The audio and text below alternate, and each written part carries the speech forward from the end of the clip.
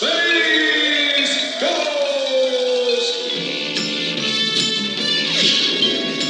Greetings, citizens. Space Ghost here, with salutations from deep within the bowels of outer space, urging you to keep listening and enjoying the Long Box Crusade Network. And they want me to ask you what's in your long box, which to me sounds unpleasant and unseemly, and nothing you would ask if you come from, say, a background where a nun would hit you in the hands with a ruler for asking, "Hey, Sister Mary, what's in your long box?" See, you would not say, this sounds like something you wouldn't say to a nun. Nonetheless, it makes me uncomfortable, but he handed me money, so I read it. So keep listening to the Long Box Crusade Network. If you don't, a rutabaga will grow in your nose. Space Ghost, out! Space Ghost!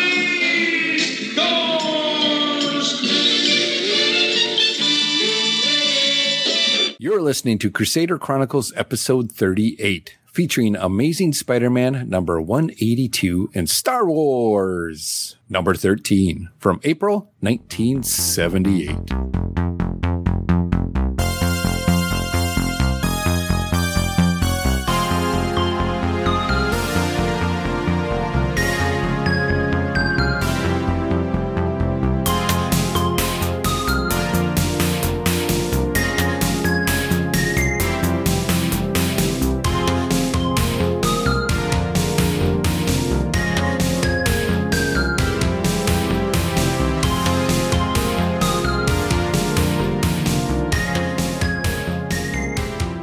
Hello and welcome to the 38th episode of Crusader Chronicles podcast. I'm your host, Pat, aka DJ Christatos. Crusader Chronicles is a podcast that will journal the comic book issues read chronologically by the release date from my comic book collection, either in a digital, in a trade, or in the many long boxes stashed away in my basement. Each episode will provide short recaps, reviews, and ratings of the issue or issues for that release date. The goal is to keep me actively reading through my collection and to have some fun along the way, talking about them with my friends. Speaking about my friends, what about your friends? They won't let you down for 37 episodes. They won't stick around. Maybe some come and go, but they still are here. It's like TLC drew it up. Oh, no. I want to be left eye. You got it already. We could just put a condom over one of them. There we go. Well, let's see who's here with me. We got Jared Albrecht, the yard sale artist, a.k.a. Death Pro. Man, I'm excited to be back for episode 38. I want to tell you guys, recently, just between us, I've done some fairly nefarious and highly illegal things. For some reason, I wrote it all down and kept it in a briefcase somewhere. I don't know why I did that. I don't know why you did that either. That doesn't seem very smart. I have a feeling you might pay for that later. Okay, just want to let you guys know. Very good. Let's see what Jason is hiding in his briefcase. Well, the weasel skull. I found out about Jared's nefarious deeds, and I've been blackmailing him. He got so frustrated he was going to walk off a pier, but luckily I have my rocket-powered skateboard, which will apparently enable me to prevent him from doing anything I don't want him to do because my skateboard is so fast. That's handy. How fast is it? So fast I could keep him from committing suicide. Oh, yeah. That's fast. Why did I write those things down? I don't know. I don't know. But you need to pay up. The price is $20,000 now, my friend. Well, Jason, with your fast skates, I just want to make sure you're wearing your proper safety gear. You got a helmet, you got your knee pads, you got your elbow pads on and all that, you know. I do, yeah, man. Okay. I learned my lesson. Safety first. Safety first. And then go for the blackmail. That's right. Yep. Safety, blackmail. Keep your priorities straight. Speaking of blackmails. No, I was about to say, please don't say speaking of blackmail. I was just about to say, don't do it. I was going to say. We're all going there. No, speaking about priorities. Oh, yeah. Let's get to our number one man, the man, the myth, the legend. Delvin, the dark web, Pop Hiss, Silver Hands, Felix Leiter, yada, yada, yada. And I just yada-yada'd over the good stuff. So. Hey, Pat, how's it going? It's going all right. How are you? I'm pretty good. It's been a few years since we've met and everything, so now's a perfect time for me to ask, do you want to marry me? Oh. Delvin, I thought you never asked. Seems abrupt. I mean, I figured since we've known each other for a few years, it's just a good time to pop that question. Well, Don't pop this. I don't know, guys. What do you think? Man, face it, Yeah, Tiger. viewers. You've hit the jackpot. Yeah, I hit the jackpot, Tiger. Yeah, Tiger. Hold on. Yes, MJ. I got nothing on my finger. Well, Well, nothing that won't wash off. no. Pat, move the show along. Oh, well, all right. With that, why don't we move on? A lot of you are probably expecting Pat's Pull List to be here, but it is getting its own show. So by the time you hear this, hopefully we'll have episode 1 out of Pat's Pull List. You want to hear what other comics were out there for April of 1978? Check out Pat's Pull List. Coming to you soon. If you're fired up about that, make some noise.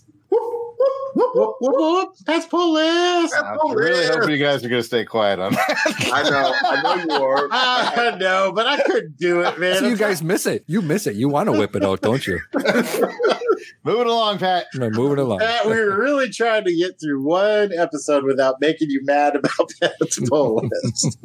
Well, I'm so happy Delvin asked me to marry him, so we'll have to Don't see. tell Miranda. No, Oh, yeah. Shh. All right. Well, now that we've gotten all this done, let's go ahead and take a quick podcast promo break, and we will be right back. Hey, Jeff. Hey, Mike, I'm trailing. Man, it sure is great to be back to FCTC after such a long time. Yes, it is, and we've been away so long. Yeah, but real life and... You know what? I just can't do this. Can't do what? We have taken more breaks from this show than my wife has had in her entire life. I mean, we can talk about real life getting in the way, Which it has. but it's just not fair.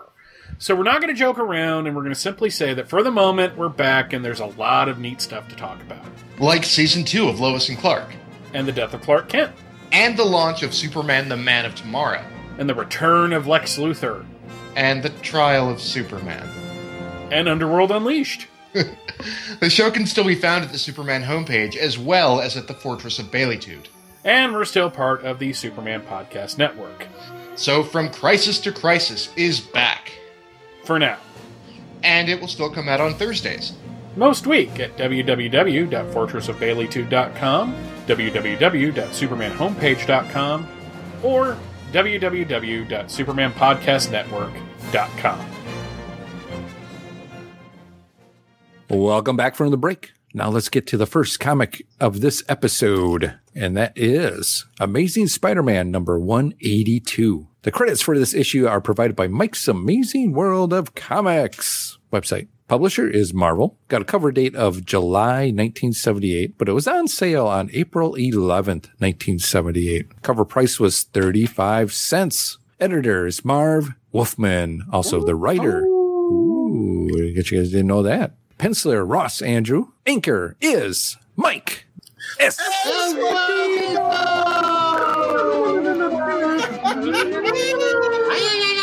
Letterer is John Costanza. And the Color Me Bad colorist is still Glennis Ween. Woo, she's doing it all. Mm-hmm. You can read along with us in some reprints and Essential Spider-Man Volume 8 trade paperback, or read along with us on the Marvel Unlimited app as well. And we hope that you do. It makes it more fun. Cover credits go to Penciler Ross Andrew, and inker for the cover is Mike S.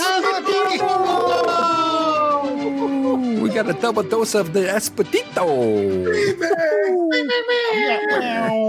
Speaking about the cover, let's get a cover description. Brought to you by Jared.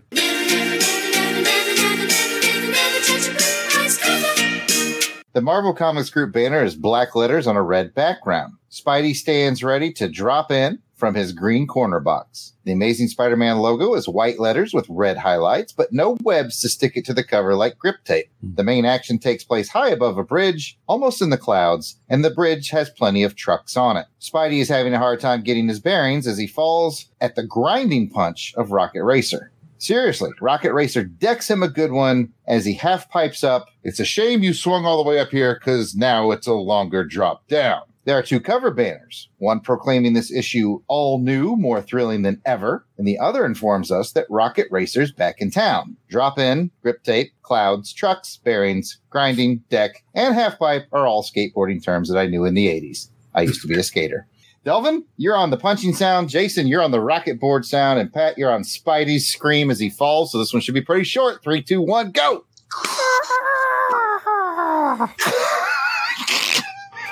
Huh. That was not bad, but his scream was a little weird. I'm sorry. That's all right. That's it, Pat. All right. So what you're saying is you were a skater boy. I'm just a skater boy. See you later, boy. And they'll see you after the con, after the show. Yeah, after the show. Yeah. Cool. I was a skateboarder. What of it? I read Thrasher. I was a skater too. I was a thrasher. I read the Thrasher. Avril Lavigne, right? Yes, that's correct. Oh, Yes. okay, got it. All right. I love me some skateboarding with my Chuck Taylors. Hells yeah. You weren't cool unless they had a little hole worn in the side from where you did all your ollies. How many ollies I did? I wore a hole in my shoe. Yeah. Look at me. I'm cool. Welcome to Skater Talk with Pat and Jared. What about you chumps? No, I didn't skateboard. Like, Yeah, I didn't either. It wasn't my thing. no, you guys can do the skateboard. Jason and I just go get the chick. You and Flash Thompson over there going to get the chicks. And meanwhile, the science professors are like, Jared and Pat got some weak stomachs. They're a couple of losers. Guess we chose poorly. Oh, well. Let's get to some quick cover thoughts on this one. We'll start with Jason. This is a little nitpicky, but this always bothers me when in the comic books you have somebody punching somebody else and the other person's head's going in the opposite direction of the punch. I know it's a nitpicky thing, but that bothers me, and that's kind of what we got going on there. I'm just going to throw that out. But other than that, I mean, yeah, we got a lame villain, but there's still some good dynamic action. Yeah, okay. I mean, it's kind of a lame villain. Let's just throw it out there.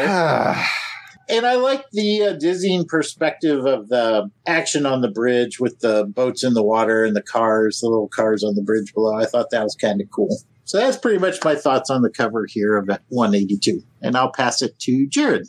Jason picked my favorite thing about the cover, which is its rakish angle. I like the rakish angle. I'm trying to work rakish in today.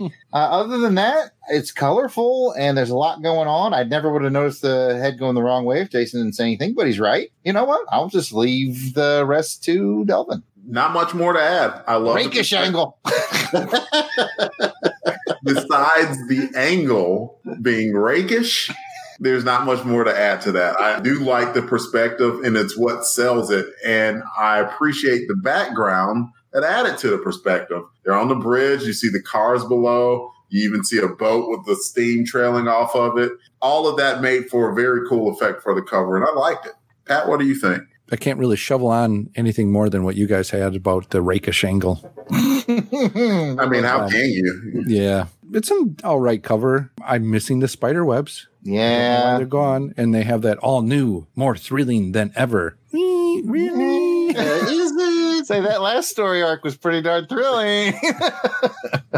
But I like the colors. The colors do make it pop. So that's true. Yeah. We'll leave it at that. So let's go ahead and get to some cover ratings. And just as a reminder, for the last 37 episodes, we have a 5-point rating system. If 5 is you loved it, it tickled your tummy feathers. 4, you really liked it. 3, you liked it. 2, you didn't like it. And 1, it ruffled your tummy feathers. You hated it. Ooh. Well, that's a big extreme of emotions. Let's find out where this one sits with all of us. Delvin.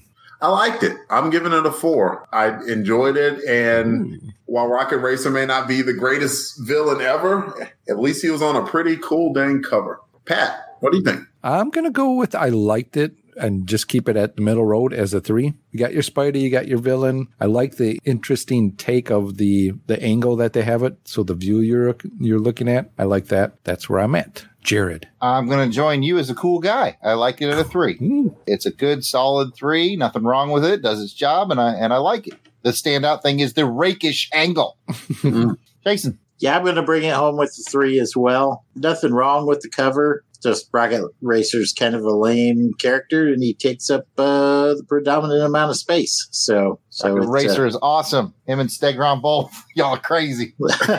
So technically, it's okay. I'll give it a 3. That's fair. I think it's fair. Well, with that, let's go ahead and see what happens with the Rocket Racer. Delvin, give us a synopsis on it. All right, let's go. While attending a demonstration in radiology, high school student Peter Parker was bitten by a spider which had accidentally been exposed to radioactive rays. Through a miracle of science, Peter soon found that he had gained the spider's powers and had, in effect, become a human spider, a Spider-Man. Stanley presents The Amazing Spider-Man.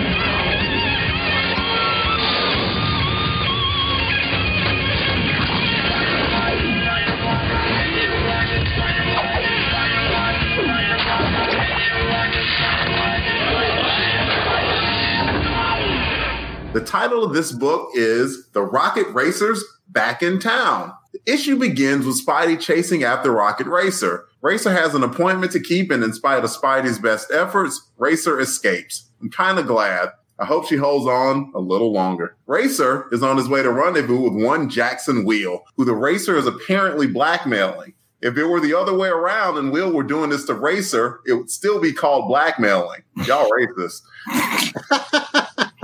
Racer was supposed to give Wheel 2 things, but instead only gave him one, got $10,000 for it, and held on to the other thing for $10,000 more with the blackmail of turning this Minerva document into the authorities, which would put Wheel in jail and allowing him to say, if he does go, haven't been home in a year or more. That is a thing. Oh, yeah. The dude named Wheel is actually Big Wheel, a mort of a villain. So I guess he doesn't want that to get out more out of shame than anything.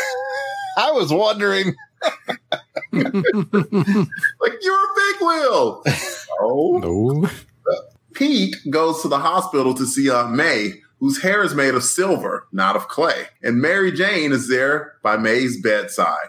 May goes on and says maybe Pete should settle down a bit.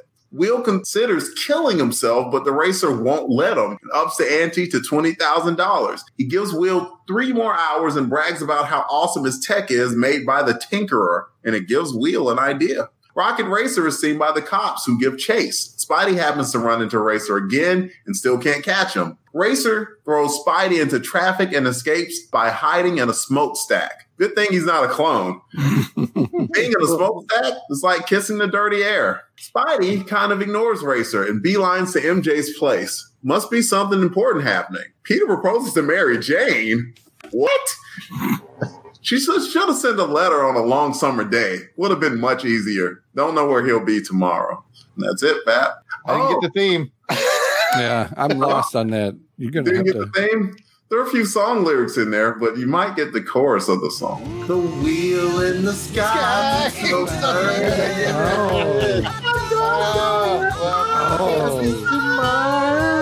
Okay, it was just too clever for us. Well done. No one knows the lyrics to that song. I was sitting there looking, I'm like, Yeah, I know the song, but You know the chorus. exactly. Yeah, which really is the song because they're like lines about like yay big, and the rest of it is the chorus. Go figure. Very well done, Delvin. You had me guessing. I was more intrigued about what you're putting in than the story. Oh, I appreciate that. Well, let's go ahead and get to the bric-a-brac for this issue. Is it a first read or reread? Pat, it's a first read for me. Jared. Also a first read. Jason. First read. Delvin. Pooch screwed it last week and read this one by accident, so he's already read it. Yeah, it's already read. Was it a first read for you when you first read it, though? Yes, it was. We'll take it. We'll take it. Reading Rainbow. Oh, just because you read it before. Woohoo! To the listeners out there, Delvin accidentally read this instead of 181. Yeah, we did the last episode. Explained in Crusaders 37 because I thought that maybe I should read the calendar. It could help. It could help. It could help. Apparently, we didn't learn any lessons from that last time. Well, the wheel in the sky keeps on turning, Delvin. I'm sure you get another chance. Indeed. Well, with that, let's get into some high, low, or what does. Jason, high, low, or what the? Well, I guess I'll just bring it out. This looks like a new creative team, a new head writer. And I'm kind of curious why he chose, or whoever chose, Rocket Racer to be the first character he comes out of the gate with. I don't know if that's a high or a low for me. Like, maybe it's like, well, it's a good try. Maybe they were trying to really promote that character, but it just seems like an odd choice to me. How could you follow the Goblin, though? Who would you follow? That's a good question. But if you want to keep it ramping up, or you want to, with them bringing in this new team, do they start low and start ramping it up? Let's get to some lower level villains and we'll slowly. That's a good point. Maybe they didn't want to start it. But I mean, there's still a lot of plot threads that were left out there dangling with, I would say the Banshee, but that wasn't Will-o'-the-Wisp. Will-o'-the-Wisp, yeah. Like that plot thread's still out there dangling. The mystery of who that mysterious person is still going on. And we saw that a little more. I think that's the same person that we saw in this episode. I don't know. I just would why saddle yourself with Rocket Racer when you're coming out of the gate? Delvin, you got a high, low, or what the? I'll piggyback with Jason and say I didn't mind Rocket Racer. Hell yeah. We've made a little bit of fun of Rocket Racer in the past, but he was used well here in that he was about the maximum bad guy he could be. Because, of course, he talked a little bit of trash about Spider-Man and everything. Like, oh, you better be lucky I couldn't stick around and kick your butt. Yeah, okay, sure. Maybe you could win in a, tight fade contest, but that's about it. But he was kind of just being a penny ante thug there, of where he had his blackmail plan with the big wheel, and that was his thing. So I think this is the start of a buildup for more stuff. The Will-o'-the-Wisp thing that you mentioned, that wasn't really a plot thread. That was just kind of like a Will-o'-the-Wisp plot thread, but not a Spidey story plot thread. But the main thing, and we talked about this a little bit before, that was left hanging was the stranger. Who the heck is this person? Yeah. And so if I had to very roundabout way go, I'll say, what the? And hey, can I just sit in Peter's apartment? Yeah, that was on my list too, Delvin. No. And that lady who's like got that crazy stare. Ms. Muggins. Ms. Muggins. Yeah. So she got those crazy eyes and she's letting strangers go into the apartment? Yeah, sure, come on in. Lady. That's not okay. Jared, you got a high, low, or what the? I got a high. I got 2 highs. I'm Polar Pat. Just do whatever I want. Whoa. If you find yourself not liking the Rocket Racer, just imagine that it's the ghost of the Rocket Racer and he can't affect anything. And then all of a sudden, the real Rocket Racer. Vroom, vroom. Like Ghost Rider, but on a skateboard. But I'm just going to burn a high here. And it's a worthy burn. Once again, Andrew and Esposito. The art is perfect. The panels flow well. There's a ton of action in this with having to track the Rocket Racer's moves on his skateboard as Spidey's trying to catch him. And all the motion and movement is captured really well. as well as the human moments of Peter Parker, Aunt May, and Mary Jane. It's Ross and Esposito. What more can you say? Did it look a little bit more open to you, like the formatting of the book? There are a few times where the paneling just seemed really, I don't know, big. It's not a bad thing, just it looked a little bit different than some of the comics. I thought it was denser. I thought there was like a high panel count in this one more. That's kind of what I thought too, especially that scene, the chase scene with Rocket Racer when he does the webs and the truck goes through the webs. And it seemed like there was a lot of panel counts there. Mm-hmm. It almost has the feeling of we got that new writer, which was Marv Wolfman, I think. And he's just like so excited. I gotta get, all these things I want to plant in issue 1. So they're like, hey, I gotta put a ton of panels in here to squeeze all these ideas in. For sure, at least getting 6 a page. It's a high panel count. But it was all right, though, because it wasn't a dense read at all either. I think because of the action. And I'll give one of my highs, Jared, if you're done. Absolutely, yeah. Over to you, Pat. I'll give one of my highs is the action in this. And I think one of you guys had mentioned it already is, we see a little bit more of Rocket Racer, actually what he can do. And, what he does is run. He races away. You get to see more action of him, I think, than we saw in the last issue we had with him in. So, I want to say he warmed up to me, but interesting. And I think what makes it even more interesting is the scene in the hospital where Spidey senses something. Obviously, it's Rocket Racer walking through the room there at the hospital. And I don't know why he's there, but there's got to be some, he's got to have some kind of a motivation of why he's doing this and why he needs that extra money now, too. Spidey's sense picks up Rocket Racer at the hospital, but doesn't pick him up in the smokestack that he swings right by.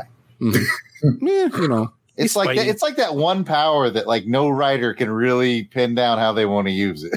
That's fair. That is very fair, Jared. Well, let's go ahead and get into round 2 of highs, lows, and what this. Jason? I'll go with the what the. I was wondering, what's the deal with Spidey's webs? Why are they failing? Oh, yeah, that's a good one, too. So that's got me interested. Yeah, I wish I knew. I don't know what's going on with the webs. Maybe it's something introduced over in Young Spec Spidey. Could be. Maybe. It seemed like that it's a plot thread that's being put out there for us, though. So I'm interested to see if anything more is revealed in upcoming issues. So that looks like a new plot thread that's open, you think? Mm-hmm. Possibly. That thread is getting weaker and weaker. I think it's Delvin's turn. Delvin? How about the big reveal at the end for a what the? What are you thinking? I mean, they hinted at it a little bit. Pete's kind of like, yeah, I kind of need to move on with my life. But it's like, dude, really?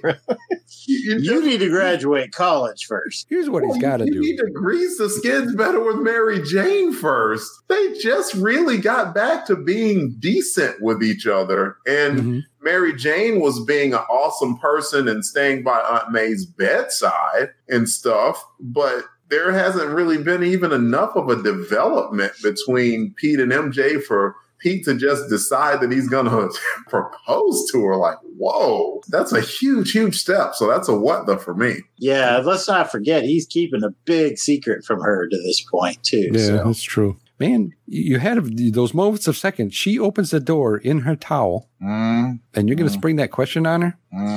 Now, was I the only one? Because you got something else you could be doing there, Peter. Let her whistle, Mary Jane. But was I the only one who read it? Because she came to the door and she said, "Oh, I'm sorry, I just got out of the shower." Oh, it's you, Peter. Like, who else you coming to the door in a towel for, Mary Jane? Don't worry, baby. Mary Jane got business deals to close. Put those cookies in the back here. You got to take a number, Peter, baby. Apartment rent don't pay itself, baby. Mary Jane got bills to pay. That's right.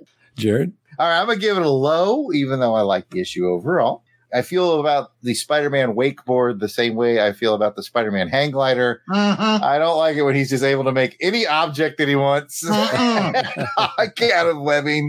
And they've done it again, and I did not like it. Boo! Delvin, buddies. I think Pat and Delvin are pro Spidey objects, and Jason and I are anti-Spidey objects. You jokers have no problem with James Bond diving and freaking catching a plane in midair. I mean, he didn't Spider-Man, make the another plane. fictional character can't come up with a surfing thing with words. Come on. First of all, until you finish all the movies, don't invoke the name of James Bond into any of your arguments. That's right. More man than you'll ever be. I'm sorry, I just don't like Spidey object web creation things. It's not for me. Not for me. And I think it's over to you, Pat. Hurry up! I want to get to Silly Spidey. Yeah, there's not really much else to say on this. Am I interested in moving forward? Yeah, I don't know if that's a high or low. Not much else to say. We're not going to talk about Frank and Helen. We're really not going to talk about trying to get the Silly Spidey moment, man. That's all I'm trying to do. All right. Well, there's a little, I don't know. You can talk about it all. What do you want to talk about? What do you want to say? I just thought these two characters were weird, man. These are like two of the weirdest cops in New York City. I feel like Wolfman was like, I'm going to expand the Spidey extra cast and crew universe. And it's like, no, do not do that. I thought, oh, this is kind of cool. It's kind of a woman's empowerment thing in the 70s. And then they made her turn out to be super stupid. And I just like... Now I'm no longer looking forward to the Silly Spidey moments. Sorry. Well, I mean, I just like, what are we doing with these two characters? Sometimes you got to eat the filler. Yeah, I guess so. I'm right there with you. Because you're right. She was all like, he was obviously flirting with her. And she's like, nah, we're on duty. This is business. We're cops. Get your hand off my leg. And then she's like, I don't know how to drive. Well, at first she was like, I learned how to drive from my brother, who's a demolition derby. Like, hop the curb and slide. And then, yeah. Yeah. Well, like if she had a brother who was an astrophysicist, she couldn't build a rocket either. You know, it's just like, it was like strong female empowerment in the late 70s. And then all of a sudden at the very end, it was like, she's like, I don't know what I'm doing. And then they're like, I'm like, what is going on here? I don't get it. Yeah, I think it's Rocket Racer filler. Think they just need to fill a couple pages? Yes. Something. Then why? Yeah. I don't know why, because they had like 6,000 panels per page. Yeah, I think they could have widened out some panels. Yep. Yeah, they could have let that breathe. Maybe he's got some more plans for these two cops. I don't know. We'll see, I guess. I'm scratching my head, though, right now. Let's go ahead and get to the Silly Spidey moment. Delvin, what is your Silly Spidey for this issue? It was a simple one, but I thought it was pretty funny that Spidey came on the subway and was like, hey, I'm on the subway, and everybody just vacated the car, and he was like, is it my breath? That's mine too. So yeah, it was just that panel alone. I like that one too. Yeah, he's just completely all by himself, just like what? Nuts. What did I do? Yeah, I thought that was funny. And the only thing that would have made it funnier if there was a D in front of that. D's nuts. D's nuts. Yeah, I'm with you. So that's mine. So Jason. I'll go on content page 8, the scene with J. Jonah Jameson, and he keeps messing up Glory Grant's name, and she's like, it's Miss Grant, not Miss Brandt. And he's like, oh, sorry about that. I'll try to remember that, Miss Brandt. And he's like completely forgotten. I thought that was kind of funny and very J. Jonah Jameson-ish. Looks like he was distracted. There was a conversation that he had with Miss Marla Madison. I wouldn't worry about that because that relationship is that be okay? Nowhere. I actually put that as a high. I mean, we didn't mention it in there. No, I didn't press on it, but I thought that was kind of cool that they're still continuing that relationship. Mm-hmm. Although it sounds like maybe it's not heading in a healthy direction. I don't know. You guys are dropping hints, man. What? I don't know anything. I don't either. We'll see. I'm just happy he's happy. That's all I'm saying. Yeah. He didn't seem happy, though. He seemed distracted. I guess that's true. But he seemed happy up until this point, I guess. I don't know. We'll see what happens. We'll see. All right. Well, let's see what Jarrett's Silly Spidey moment is. As you know, I was going to riff on the super competent female cop right up to the buzzer. Women's power movement was going really well there until the last panel. But we talked that one out. So I'll go with my B team, which is Peter, smoking hot MJ, ask her to marry him by way of a cracker jack box. Got up that game, son. He went cracker jack box. Oh, your prize is an engagement ring. Yeah. Now I see why Flash Thompson and random other guy gets the chicks. That is weak sauce. Do better, Peter. Yeah, I would agree. I couldn't imagine, let's just say if this works and Mary Jane gets married and then 10 years down the line, Well, how did you guys get married? How did you propose? Well, see, there was a Cracker Jack box. Right. Yeah. You know, I seem to remember buying the wedding issue of Pete and Mary Jane circa 1987, 88-ish. So I don't know how this is going to go. I'm pretty sure I know how it's going to go. This is going to be the world's longest engagement. Or this is going to backfire on Peter. So what do you think's going to happen? And personally, I think she's going to say no. Why do you think she's going to say no?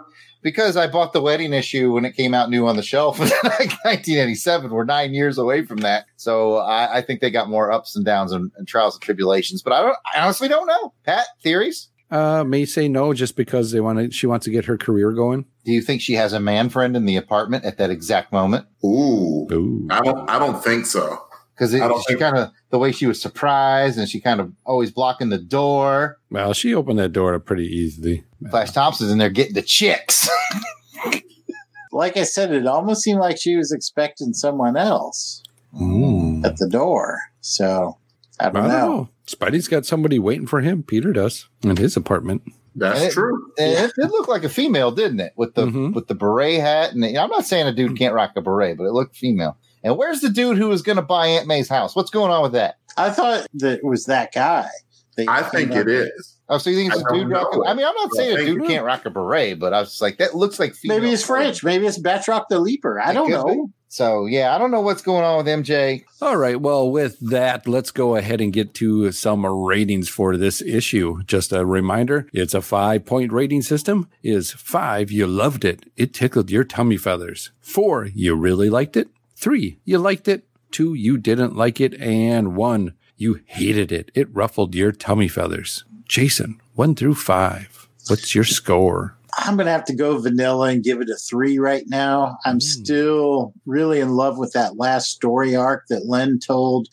So I don't know. I'm a little leery here, a little tepid about the story arc with Marv coming on. But I can't say I didn't like it. It kept me turning the pages. So I'm going to have to do a plain old vanilla 3 at this point, fellas. Delvin? I think a 3 is fair, but I'm going to give it a 4. It's because I like the action. The artwork was good, and it had a very good cliffhanger that I didn't see coming. This was a setup issue, but I thought it was a setup issue done well. And I'll leave it at that. Jared. Oh, man. I tell you what, if trademarked musical genius Joe November were here, 3.5. Ooh, you guys both make compelling arguments. I'm going to stick with a 3, but a very happy and solid 3. I like where we're starting from. I'm looking forward to more, and I'll leave it at that. Pat? I'm going to agree with the 3s. I'm kind of in that middle road. I see where Delvin's going. He's got some great points there. Just didn't pull me in that well. The surprise at the end was interesting, but where's it going? I don't know. So 3. Sticking with the 3.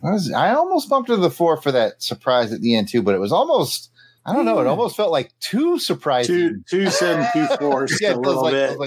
Forced. There you go. Maybe a little forced. Yeah. My surprise was too surprising.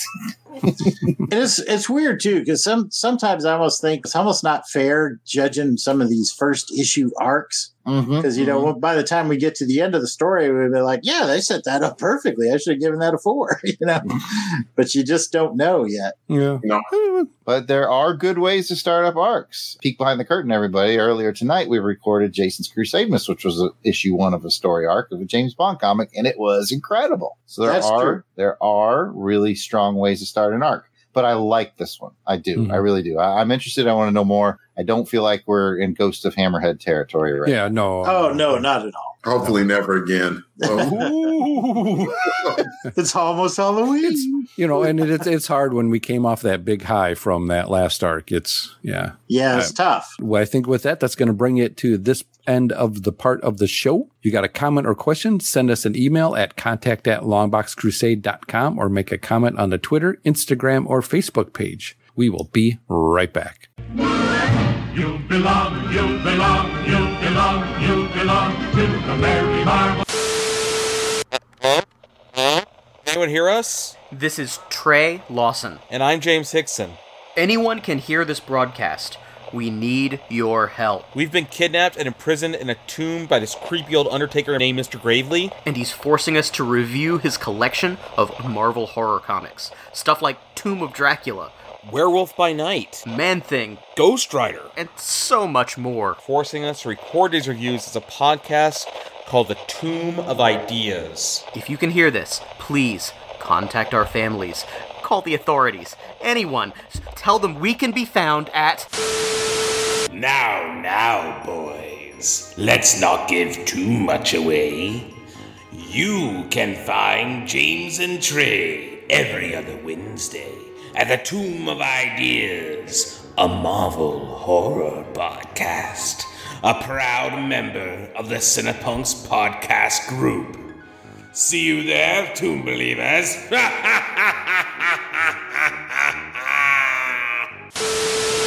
The Merry Marvel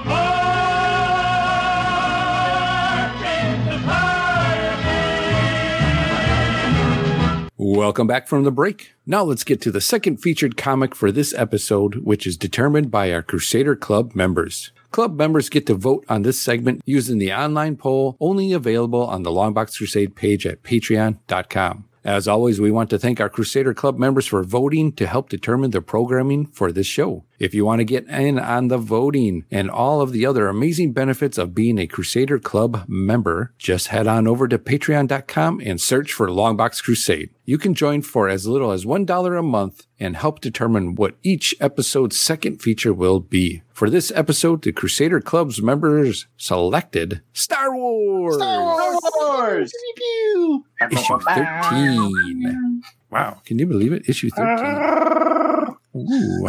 Well, we did read Star Wars 13, so I'm glad Delvin got to read that one. So, Star Wars was published by Marvel. It's got a cover date of July 1978, but its on sale date was April 11th, 1978. Cover price is 35 cents. So you can walk away with 2 comics for under $1. Good old days. Yeah. Good old days, man. yeah. Editor was Archie Goodwin. Writer, Archie Goodwin. Ooh, we got a double header here as well, too. Editor and writer. Penciler is Carmine Infantino. Inker, Terry Austin. Letterer is Rick L. Parker. Colorist is Janice Cohen. You can read along with us as it's reprinted in the Star Wars Omnibus or as well as on Marvel Unlimited. And we hope that you do. Cover credits go to penciler John L. Byrne. Can you feel it? Feel the burn. Inker is Terry Austin. And let's go ahead and get a cover description by Jared. Here we go. Cover girl, put the bass in your walk. Head to toe, let your whole body talk. Okay, let's see what kind of lies this Star Wars cover has in store for us this time.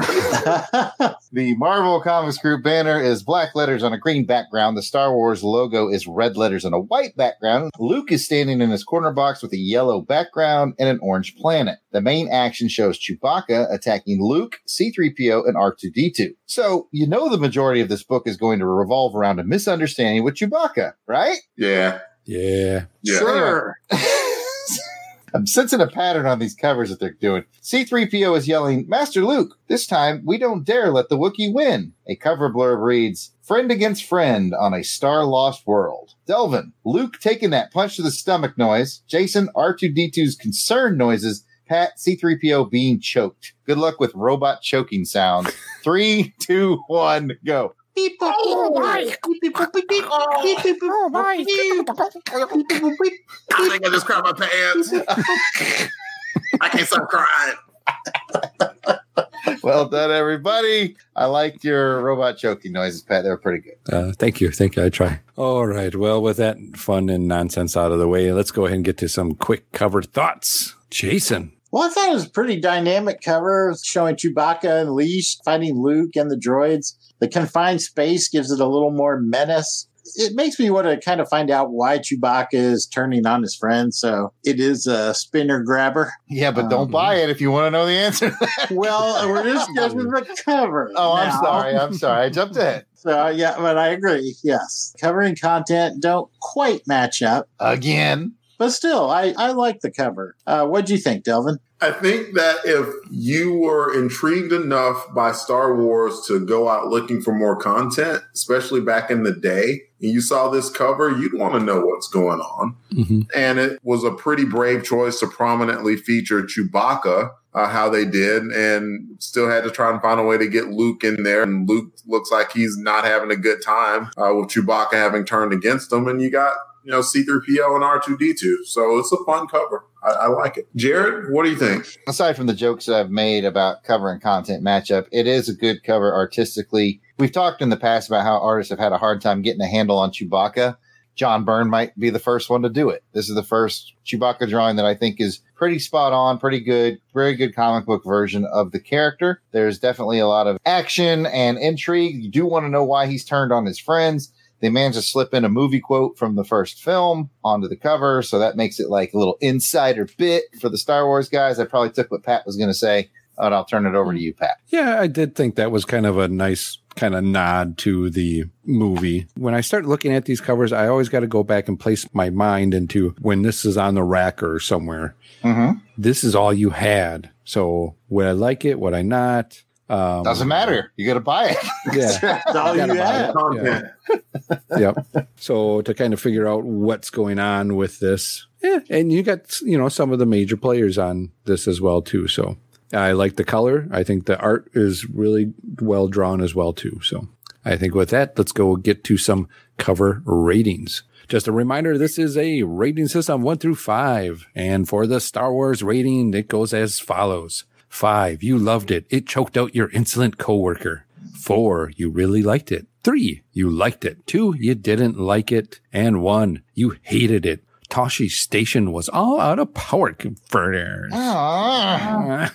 You waste time with your friends when your chores are done. I just spilt my milk. My blue milk. My blue milk. Got blue stain all over my tunic. I got a white tunic, too. I don't know why. Why am I wearing white out here? It doesn't make no sense. Stop it. Stop with the Star Wars references. Damn it. Stop it. Oh, well, the only way we'll stop, Delvin, is if you tell us what you're going to rate this cover. The cover gets a 4. Ooh. John Byrne is a good artist. Duh.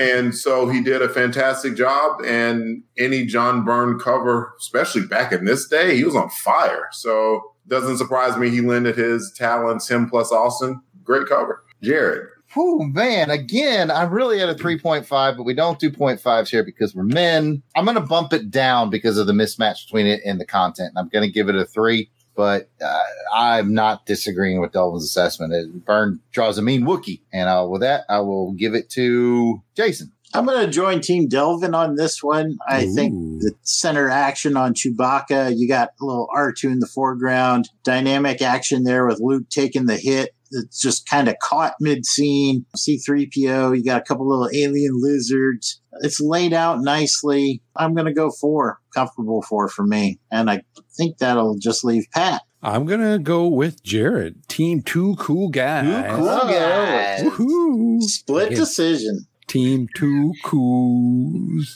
2 cool. Hey, guys. Hey, guys. 2 other guys. 2 coolest guys. That's right. Not even cooler. We skipped this cool S. Yeah, we're skipping cooler. It's good cover. It's Byrne. I wanted something more out of it. And I, maybe I'm trying to figure it out with these covers. We had the really sweet ones with 1 through 6. So now we got these. Yeah, they'll find their footing. Yeah. So I'm waiting for that. Eventually, there'll be a cover that says Death Probe on the cover. Death Probe. Ooh, I'm going to give that one an 8 or a 9. It's already hanging on your wall.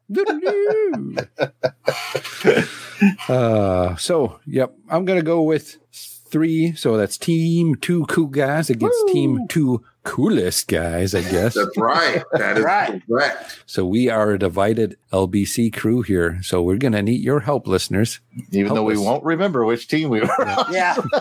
So, GLHG, please give us a reminder. Only GLHG knows for sure. Keep us straight, GLHG. With that, let's get to the synopsis, brought to you by Jason. Long ago in a galaxy far, far away, there exists a state of cosmic civil war. A brave alliance of underground freedom fighters has challenged the tyranny of the oppression of the awesome galactic empire. This is their story. Stanley presents Star Wars, the greatest space fantasy of all.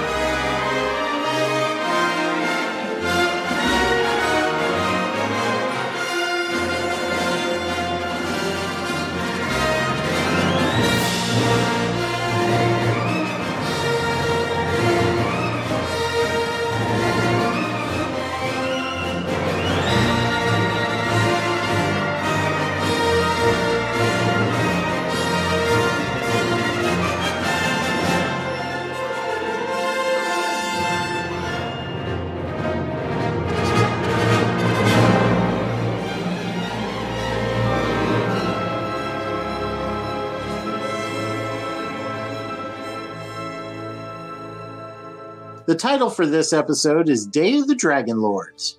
Our story opens with Luke and the droids trying to convince Governor Quarg of a remote ship-based settlement not to kill Skywalker and break down C-3PO and R2-D2 for spare parts. The droids prove their worth by repairing a broken-down skimmer, and Luke manages to demonstrate his value as a pilot and a gunner. Able to keep their skins in one piece, Luke is made aware by Quarg that the evil governor was responsible for the crashing of his ship, and the despot has no intention of letting them go. But meanwhile, Han, Leia, and Crimson Jack approach the planet in Jack's Star Destroyer. When the greedy Quarg tries to use his technology to capture Crimson Jack's vessel, Han, Chewie, and Leia use the confusion to blast their way to the Falcon and make good their escape. Back on the water planet, Quarg and his men find themselves assaulted by the Dragon Riders, former scientists at Quarg's outpost whom he abandoned, and it's the water skimmers versus the sea beasts, and Luke finds himself press-ganged into a battle he does not want to fight. To add to the chaos, the Millennium Falcon finds itself caught in Quarg's destructive beam and crashes onto the surface. Adrift in the ocean, Han, Leia, and Chewie are besieged on all sides and blasted into the water. Luke tries to help, but finds himself in the grip of a berserker-raged Chewbacca. Luke regains consciousness to find himself in a cell with a still enraged Chewie about to pull C-3PO apart. And that is it. Thank you, Jason, for that awesome recap. Let's go ahead and get to the bric-a-brac for this issue. Is it a first read or a reread? Jared. First read for me, my friend. Pat. It's a first read for me. Jason. It's a first read for me. Delvin, have you read this one before? I did read it today, but okay. That was the first time that I've ever read it. We did it! Woo! Butterfly in the sky. Take a look. See my book. Reading rainbow. Reading rainbow. Reading rainbow.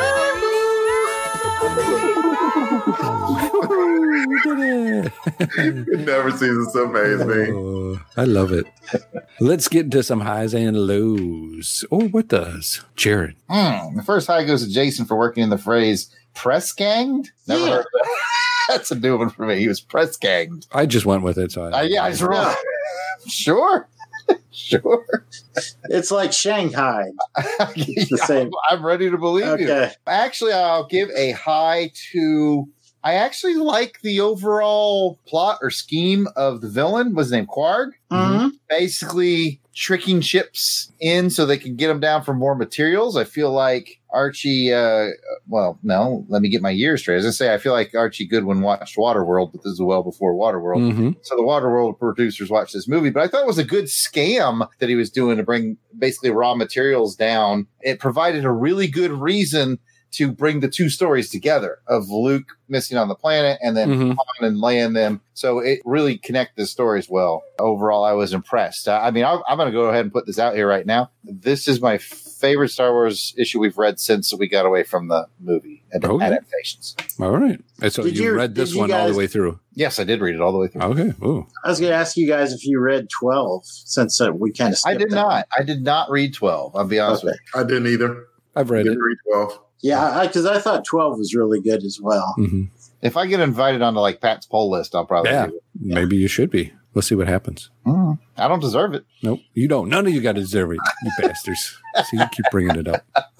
Jason, high, low? I'll give it a high. The art was overall very good, but I thought particularly that panel where you had the machine smith that Korg hung, I thought that was a creepy looking panel, but it was somehow beautifully laid out with the moonlight and the silhouette of the victim. And it's that moment in the book, for me, you're kind of wondering, like, how bad of a situation are these two in? You know, it's just like a really tough group of people that they can work with. And then when you see that panel, you're like, oh no, he's got to get out of there. That panel to me was one of the critical pieces in the story. When you realize he was press ganged. Yeah, man, he was press gang, shanghai, hoodwinked, bamboozled.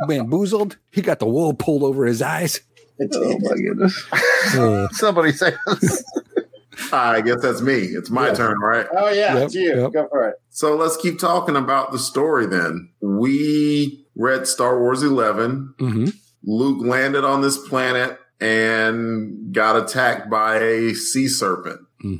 So we're kind of like, and then there's that part of it. And then the other part of it, you got Han and you had Leia. Han was sort of working his magic to try to get that guy, whoever his name was, to go to this planet that Luke just happened to be on. We thought it was a little boring. With issue 13 now as context, that issue becomes a little bit better because it set this up and it's like, okay, now we finally have all the players on the same planet. And even though, I mean, right now they left that cliffhanger where Chewie is without Han, so he is just completely flipped out and irrational right now.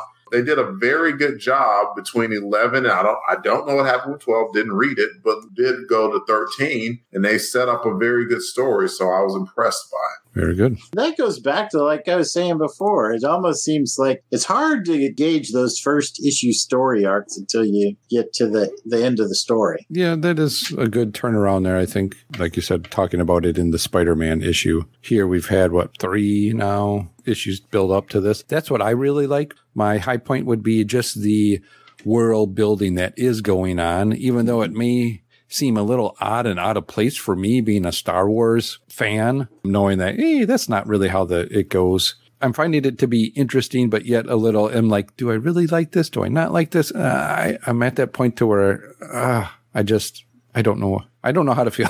I'm on the other part of that reading Rainbow, right? Because this is your first time reading it, but you're an enormous Star Wars fan. I jokingly call myself Star Wars Switzerland. I watch the movies, but I don't have any expectations and baggage of it other than that movie itself. Whereas most Star Wars fans our age have that diehard love and affection for the first couple of movies, or not first couple of movies, the whole universe, really. So they have all this weight and expectation on it. I don't have your perspective, but I think I get the idea of that you have an idea of what you want these stories to be, and you want it to be at a certain level, and you don't necessarily feel like it's there yet. Am I close? Yeah, I think you're close. Well, we talked about it before, too, and I think we have to remember the context that right now the Star Wars universe consists really of one movie. And, you know, today we have a whole vast array of movies and characters and things that writers and artists can build off of.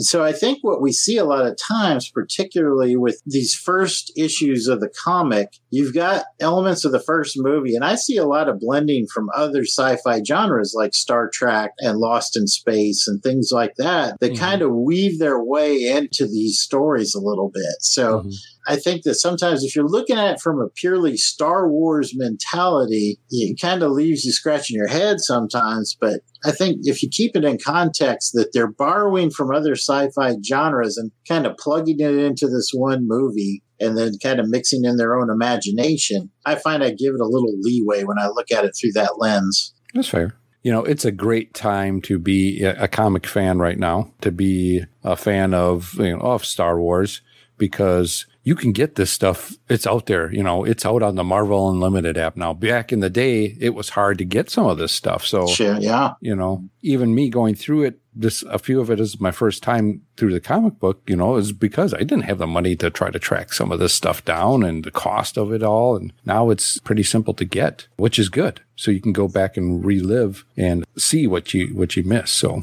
all right. Well, I think with that, let's go into round 2 of High, Low, or What the. We'll go back to Jared. I think somebody else mentioned this earlier, but I just want to underscore it for my round 2 high. It's just going to be Carmine Infantino's art. So unique, so dynamic, lots of detail. I mean, look at those ships, this, not just the spaceships, but the watercraft. Just Carmine's in top form here. And I will leave it at that. I will pass it to Jason. Let's go to the scene of the escape from Crimson Jack's Star Destroyer. I thought that scene was really cool with Han and Chewie and Leia making their escape. Once again, Leia's an absolute badass. I loved it. Han going back, I thought we were going to have to rescue you. And she said, well, you don't have any weapons here. You want a couple of these? She's like packing heat. I kind of wish she was in hysterics or something. He said something like that. Yeah, exactly. She rescued herself, grabbed some weapons, and they were out of there. And I thought that was really cool. And once again, I just love the attention that the writers are given to the character of Princess Leia and how strong and resourceful they're making her look here in these early issues. I want to say here to that, I have smiled every time I've seen Leia in the comic book. I think she's been the best character so far that I've read in the Star Wars comic. It's funny how that resourcefulness and that leadership makes her character more appealing, like even sexually, like she makes her attractive is the word I'm looking for. It makes the character more attractive. Yeah. Oh, yeah. If you go back to the old mentality like we do on Saturday Matinee Theater and you see Dale and Aura, we're all like Aura guys because Dale's the classic swooning damsel and Aura's like taking action and making decisions, and that's an attractive quality. Yeah, I like that because when I say, what do you want to do for supper? She's going to tell me what she wants to do. She'll tell you what you're cooking for supper. But the decision's made. Exactly. That's really all we want. We don't want that Dale Arden type of girl. We've all dated this girl at one point where you ask, well, what do you want for dinner? And they give you a list of things they don't want for dinner. Well, I don't want to go here, and I don't want to go here. I hate that. I'm sorry, we're off topic. That way you establish what you don't. Or don't you want Subway? Tell me what you want. This is you're either on the Subway or you're off the Subway. This is relationship advice with the Long Box crew.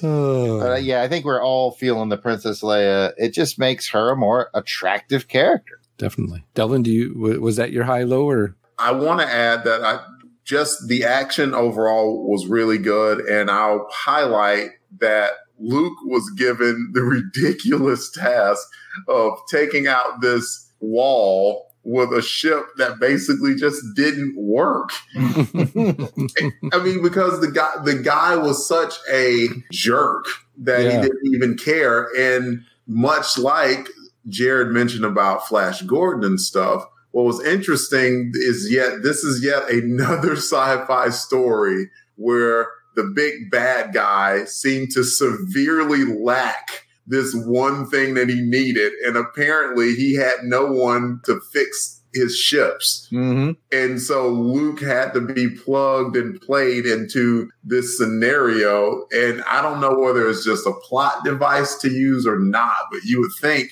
that these all powerful leaders of their realms would have, I don't know, someone that would be able to fix their war machine, and yet none of them seem to. It kind of hinted, or maybe I misunderstood it, but the Dragon Riders, I think, were their like scientists and their engineers and everything that he said that they were turning on them, so he had them cast away. So I think he got rid of all the people that probably could have helped him. Yeah. And so he really needed R2-D2's skills as an astromech to fix his stuff. Mm-hmm. Anything else, Dylan? No, that's it. Okay. I don't know what he needed C-3PO for now to think about. C-3PO The translator. He's the translator. You know what? I'm going to call it a high for this, and it's not necessarily in this issue, but it's something that I'm hearing from talking with Delvin is that I think he's getting kind of sweet on this one. He's kind of warming up to it. I was sensing that too. Warming up to Star Wars. Are you? I will read any comic book that you're going to put in front of me, and I like good stories. That's what you better say if you're going to be married. You propose to the man, you better read whatever he puts in front of you. That comes with the vows. I didn't consider that. Like I said, I think we're all warming up to it. I think the creators are warming up to it. I think this is, again, I think this is the best issue we've read since the adaptation.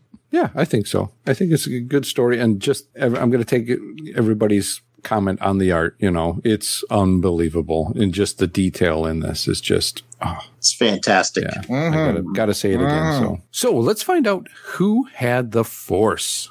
Jason. You know, I went back and forth between R2-D2 and Luke Skywalker and Princess Leia. I mean, all of them demonstrated a lot of ability here, but I finally landed on R2-D2 simply because his ability to repair that skimmer is the only reason that team is still alive. True. Good and point. that's Good true point. to the R2-D2's character. He's always at the right moment doing the thing that keeps the team alive. Yeah, that Deus Ex Machina sure kicked into overdrive there. Delvin, who had the Force? Several candidates, definitely. I'll go with Luke because of that impossible task that he had to do at the start. R2 did fix that ship, but it wasn't 100% at all. And yet Korg, being a complete lunatic, still wanted Luke to prove himself. And then Luke had to overcome being ambushed by the former architect or maker in the middle of performing that mission. So that made it even more difficult. So I'll go with Luke. Jared, who had the Force? Well, Pat, I'm always impressed by people who are dedicated to their job. And the Master Machinesmith was more dedicated to his job than anyone I've ever seen before in my life. He was like, "You're not taking my job. I'll stow away on your ship and kill you."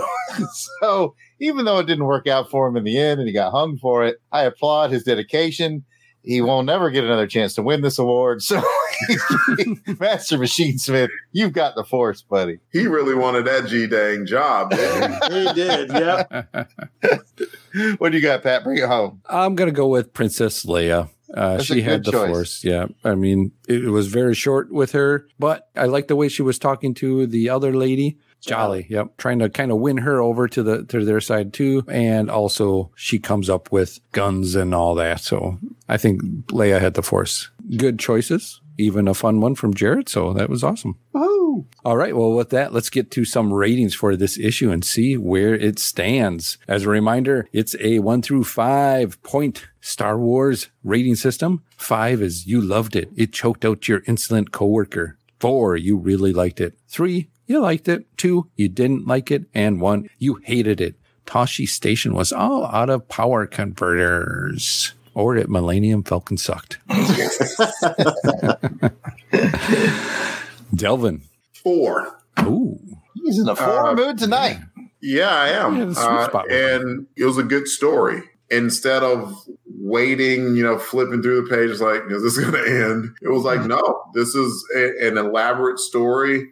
And they finally brought the worlds together. And I appreciated that. I'm assuming this is going to be the next to last issue of this story arc. That's what it felt like. And it was good. I wouldn't mind reading 14 to see how it ends. Well, that'll have to be decided by our Crusader Cult members who can vote for episode 39 And you can too for just $1 if you join the Crusader Club. Jason, what's it going to be? I'm going to throw another 4 on the pile. I really liked it. It kept me turning the pages. The art was gorgeous, good character development, and it left us at a pretty interesting climax there. What do you think, Jared? Much like Delvin's on a 4 train tonight, I'm on a 3 train tonight. I'm going to give this one a 3. It's probably unfair because in the background, I'm still reading the UK collection. Those UK stories are really, really, really good. And this isn't quite measuring up to that. So I know there's better stories out there, but it's a happy 3 that I'm going to drop tonight. And Pat, bring it home. I'm going to go with a 4. I think I really enjoyed how the story is going and progressing. And I think Delvin was right as how it's blending all the Han, the Leia, Luke, how that's all coming together now is interesting to me. So getting it a 4. That's going to bring us to the end of this part of the show. You got a comment or question? Send us an email at contact@longboxcrusade.com or make a comment on the Twitter, Instagram, or Facebook page. We will be right back. So we're going to be working together? Really? Worst film you ever saw? Well, my next one will be better.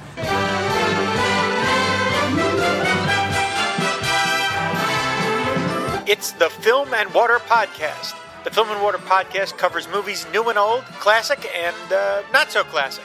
Proud member of the Fire and Water Podcast Network, available weekly on fireandwaterpodcast.com and on iTunes and Stitcher.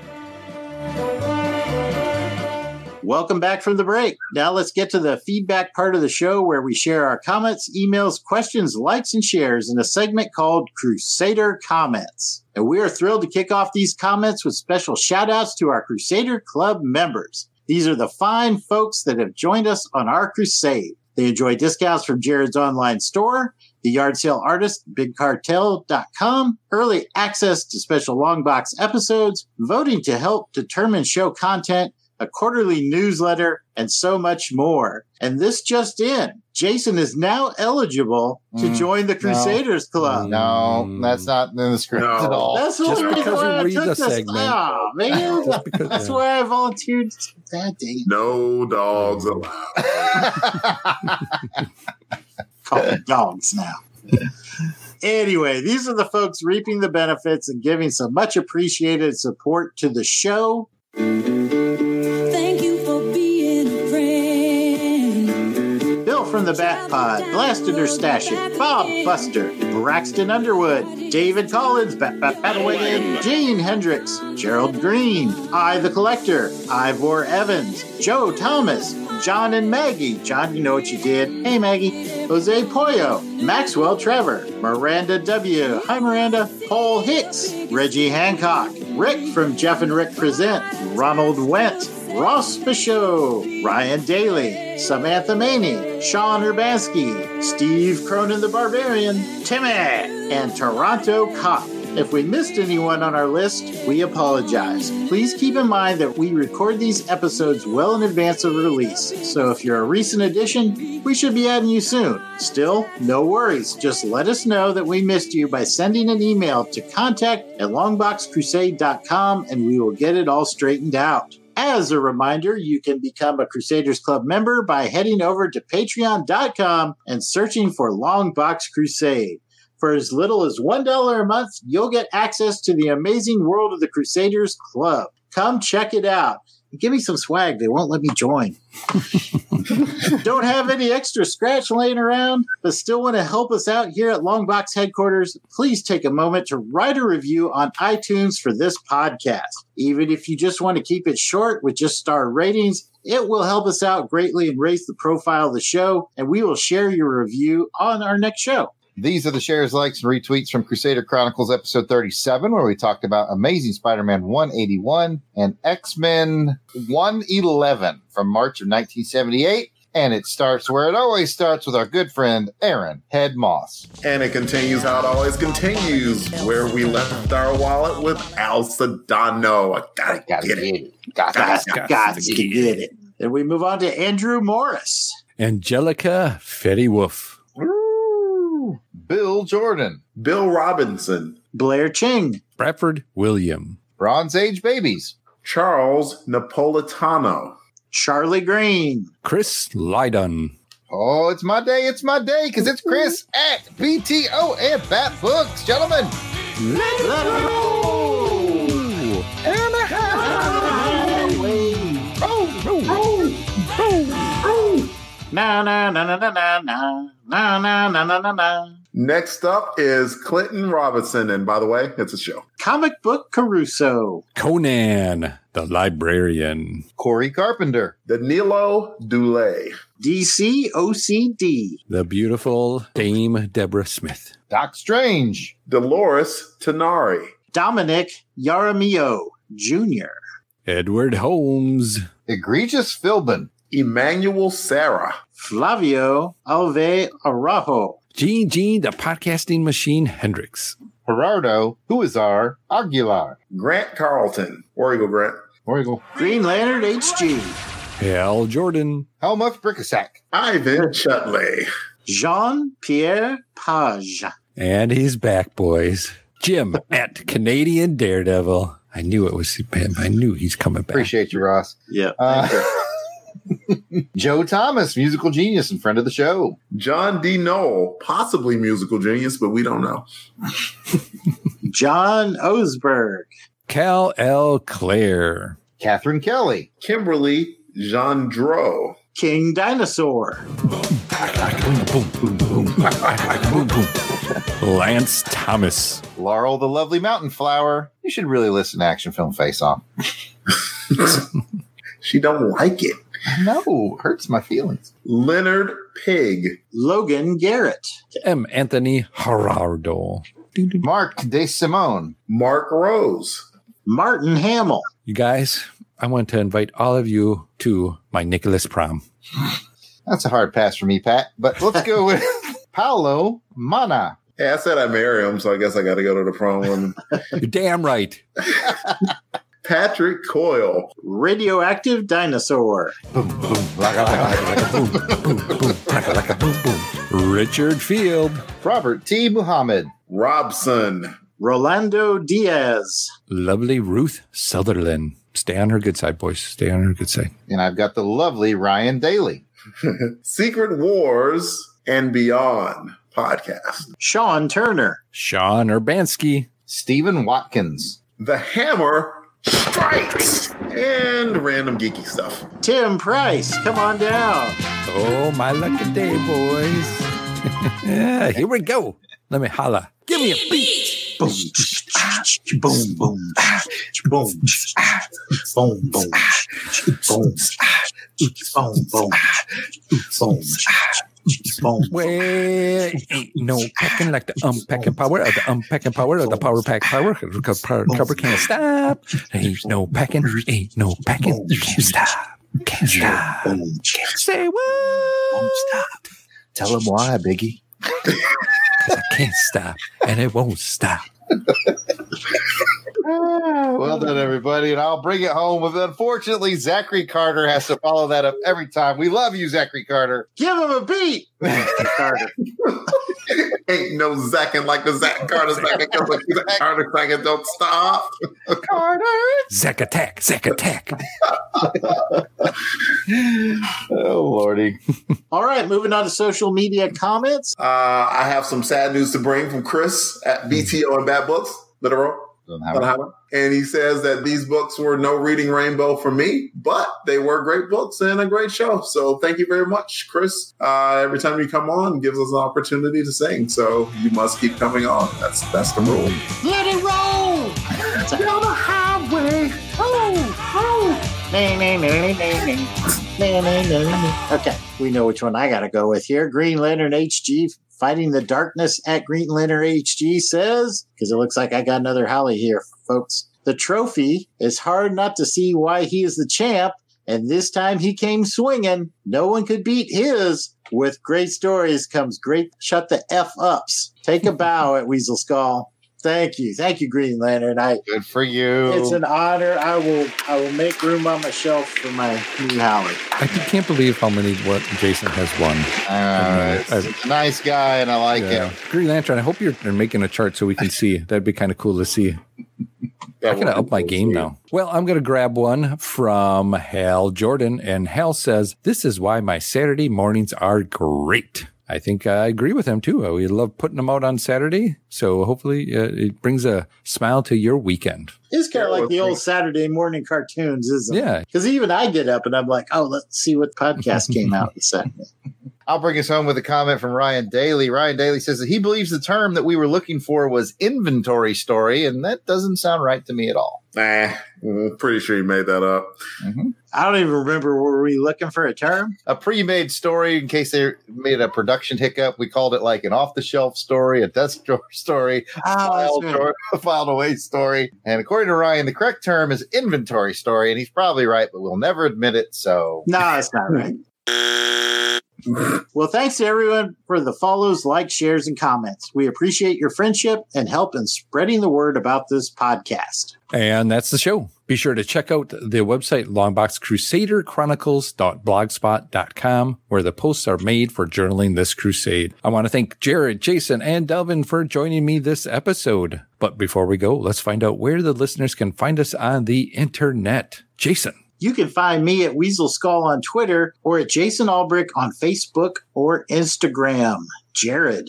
You can find me at Yard Sale Artist. That's Twitter, Facebook, Instagram. All three are at Yard Sale Artist. Delvin. You can find me at DEE_RAY1977 hat. And you can find me at Christatos01 on the Twitter. And I want to play a special game with everybody. You can find me on the Facebook at Pat Sampson on the Facebook. Come and find me. If you're not my friend, be my friend, because I need more friends on Facebook. Sad. Yeah, I know. And if you want to interact with us via live chat and be entered to win some free stuff on our live raffles, join us for our next episode of Doing It Live Stream over on YouTube. We do them on the second Sunday of every month, and we always start at 3:30 p.m. Central Time. You can get signed up for that by looking up Longbox Crusade on YouTube. Please subscribe to our channel and click the bell so you'll get reminder notifications for when we go live. Thank you for listening, and we hope that you have enjoyed this episode of Crusader Chronicles. Got a comment or questions? Email us at contact@longboxcrusade.com or leave a comment on the Longbox Crusade Facebook, Instagram, or Twitter page at Longbox Crusade. Until next time, take care, and please join us for the next episode as we continue on the crusade to There is nothing that is wrong in wanting you to stay here with me. I know you've got somewhere to go, but won't you make yourself at home and stay with me? And don't you ever leave. Lay down, Sally, and rest here in my arms. Don't you think you want someone to talk to? Lay down, Sally, no need to leave so soon. I've been trying all night long just to talk to you. The intro music for Crusader Chronicles is provided by musical genius Joe November. Check out his SoundCloud at JOSEFLIN99. You won't regret it. All songs, song clips, and characters discussed are copyright of their respective copyright holders, and no infringement is intended. We are just fans that like to share our love of comics. Outtakes. Give me a Chubbins and Sweetums 1-2-1-2. Chubbins and Sweetums 1-2-1-2. There he is. Streaming. Got that haircut looking smooth. Ooh, like sandwich bread. That was for you, like Pat. Sandwich bread. Smooth like sandwich bread. Doing the thing for your loving. I love that song. Try that. That's a very good idea, Pat. I'm good at ideas. I'm just not good with following through with them. Pixar, it didn't happen. What? I heard ice. Who's got ice? It's not me. I don't have a drink. It's Pat. Can you tell? You son of a bitch. I can tell by the look on your face it was you. I'm going to tell you guys something right now. I could 24 hours a day completely listen to Pat go. It's so stupid, and I laugh every time. That was a good one, wasn't it? Pat. Oh, Pat. So this is what you do. Maybe put us on mute or turn down your volume so we can look at you reading and laugh at you. I will do that. Hold on.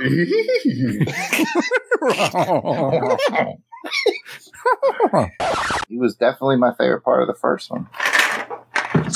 Yeah, he was great, but there are other good actors out there, man. There are. There definitely are. Like you said, you just saw Creed 2. So, damn it, Pat.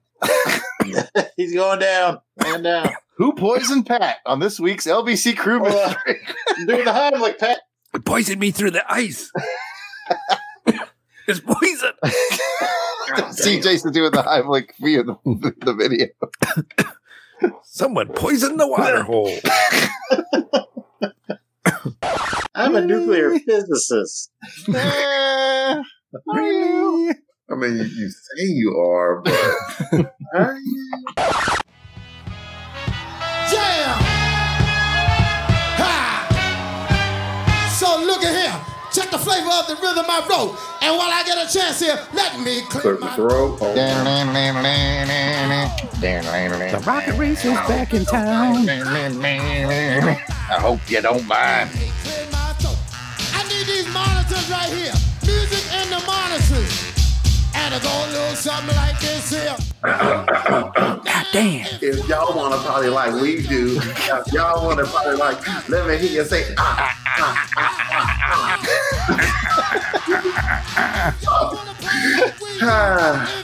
Jared? Huh? High, low, or what? Oh, hey. Like a Ricky Ages.